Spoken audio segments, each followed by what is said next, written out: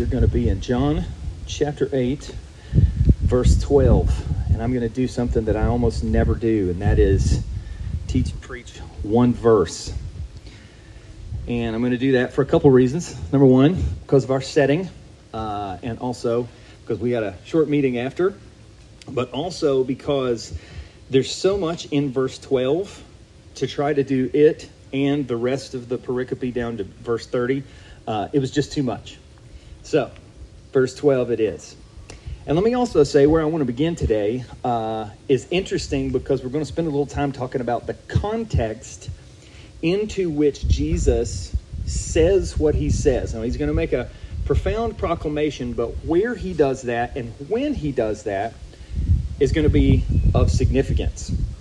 You find out in verse 20, if you look all the way down there, that Jesus makes these statements in the treasury. Now, when we think treasury, what do we think? We think one of two things. We think either in the basement of some place in D.C. with there's like laser cut tablets almost where they print $100 bills or whatever, and then there's some spy movie where they try to get those and print fake money. We think about that with the treasury. Or we think about Scrooge McDuck, if you grew up at my age, and you see him swimming around and all his money in his treasury and so on and so forth. But neither of those are the case of what Jesus was dealing with here.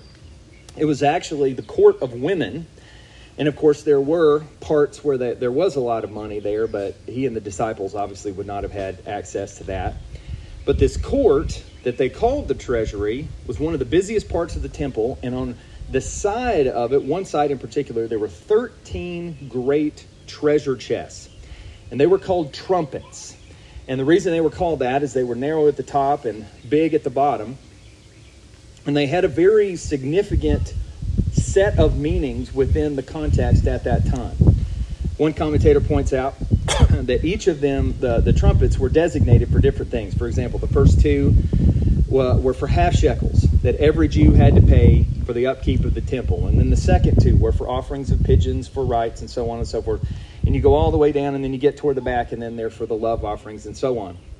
So for Jesus to get up and say what he says is going to be very significant. Now, also, the timing of his proclamation is going to be significant as well. Because in the midst of this, kind of like what we saw back in chapter 7, where there was a festival where the priests got up and they poured out the water at a certain specific time to symbolize how God had provided for them over the centuries. Jesus does a very similar thing here, because in connection with this feast, with this festival, which was like the feast, there would be a lighting of these vats of oil. This was quite a bit of oil too. I think one person said 65 liters of oil rested on top of each one of these trumpets. And so a healthy priest would climb up there, set this thing on fire, almost like Indiana Jones kind of stuff, where they're illuminating a big, cache of gold or whatever. And then for the rest of the night, with all of these wicks that are burning and giving out this amazing amount of light, another commentator points out, men of piety would dance with the burning torches and sing songs, and countless Levites played harps and so on and so forth. So it was in this place and at this time where Jesus gets up and says what he says in verse 12. Look at it. It says, "And Jesus spoke to them, saying, I am the light of the world. Whoever follows me will not walk in darkness, but will have the light of life." So what I want to spend our time talking about here is what this has to say about Jesus, and then what it has to say for us. And we're going to go much shorter today on purpose. Now, when Jesus says, "I am the light of the world," what is it that he's saying? Well, he is doing several things. First of all, he is illuminating his claim that he is the Messiah. And the informed listener would have made that connection. Isaiah 49, verse 6, when Jesus was fulfilling that by saying this. And then on top of that, he was identifying himself as God. And the Old Testament was filled with proclamations of Jesus saying that he was God. In it, for instance, back in Psalm 27:1, the Lord Yahweh is my light and my salvation. And then also you look through and you see things in Malachi and other places where God talks about himself as light. So when Jesus gets up and says, I am the light of the world, he is clearly wanting everyone to see that. So that being said, Jesus, at the perfect time, in the perfect place, makes this perfect proclamation.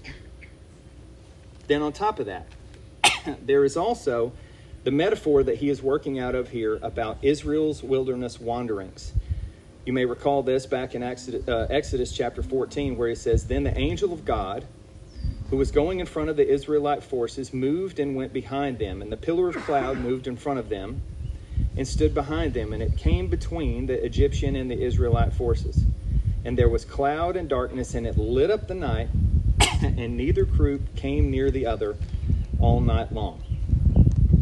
So in essence, what Jesus is saying here, when he steps into the right place at the right time, in front of all this glorious light, and says that he is the light of the world, says he's the Messiah, says that he's God, and he is directly linking himself to the Shekinah glory of God that was that pillar and was that cloud, and he is saying, I am that. I am connected with that. I am responsible for that. So on and so forth. Now, C.S. Lewis goes on from that, and he has this to say as well. He says, I believe Christianity as I believe in the sun. I believe that it is risen. Not just because I see it, but because by it I see everything else. So what Jesus is getting at here is he's also pointing out the fact that he illumines life for us.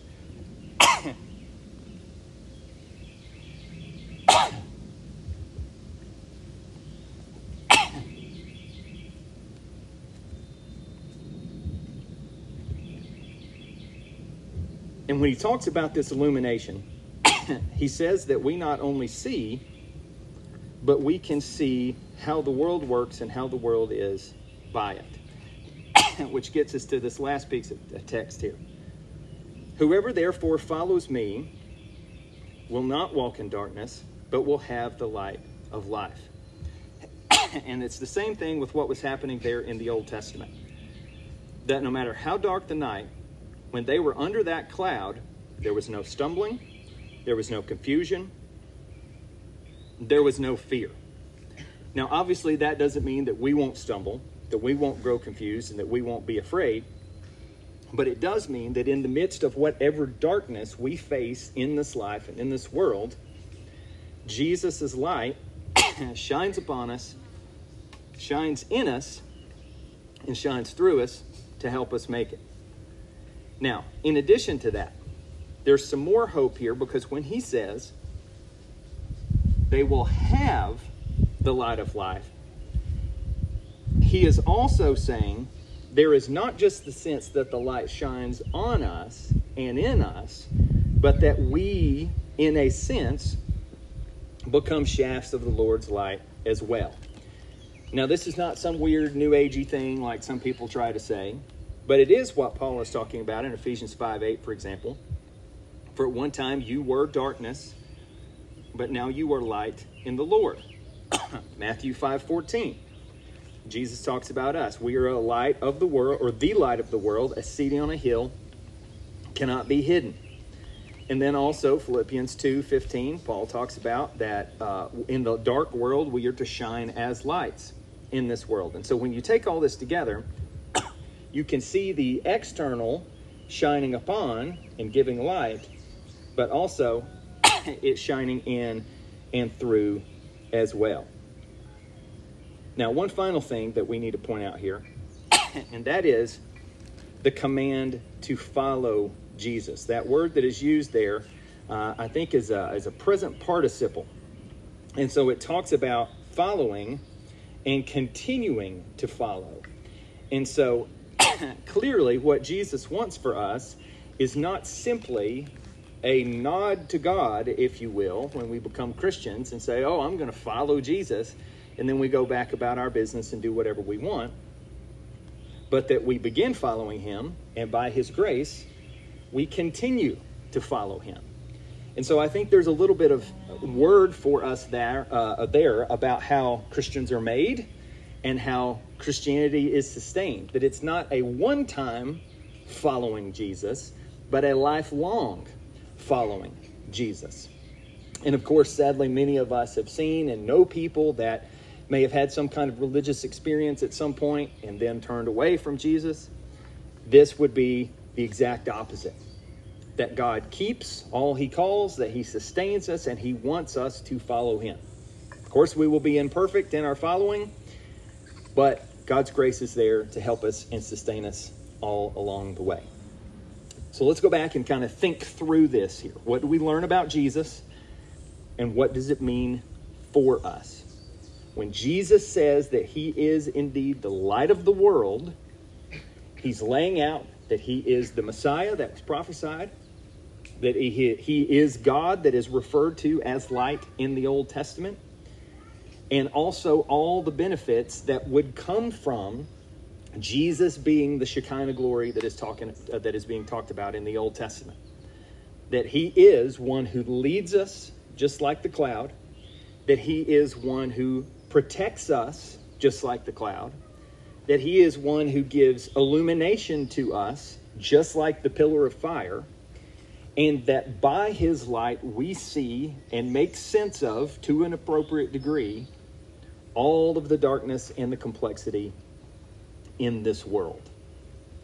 And then for us, in addition to all of those benefits, we see the concept here of following him and continuing to follow him and being his lights in the world.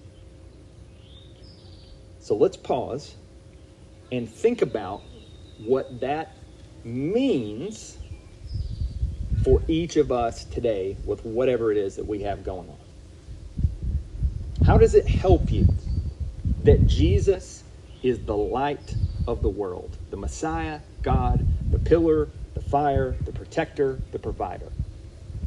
Where do you most need to appropriate that truth this morning? And then secondly, let's also think about this idea here of following here. What is going well in your following Jesus today? What is not going so well in you following Jesus today?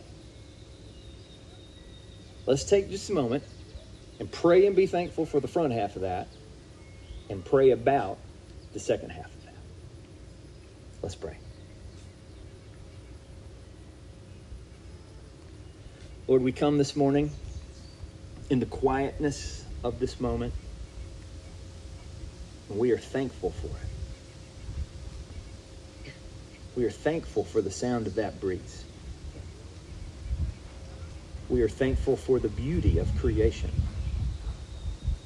We are thankful for the reminder that you, though sovereign over your creation, get actively involved. That you reveal yourself in glory like this cloud from the Old Testament, like this pillar of fire from the Old Testament. In the Lord Jesus, revealing his glory. And Lord, we want to acknowledge your greatness and also how much help each of us need. Lord, we need the comfort that you provide. We need the direction that you provide. We need the wisdom to make sense of this crazy time in which we are living. We need your light to shine upon us, to shine through us, and to help us so that we might see what only you can do. In addition to that, Lord, we also need your help to follow you.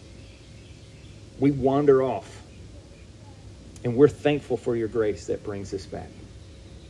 And I pray that as each of us this morning we're thinking about particular ways where we need special help, that you would remind us that you don't look at us in judgment, but you look at us in grace. And you stand more than willing and able to help us with each and every one of these areas of struggle. That you want to bring your light to our darkness even this morning. And we pray that you would do that for your glory and for our good. In Jesus' mighty name, amen.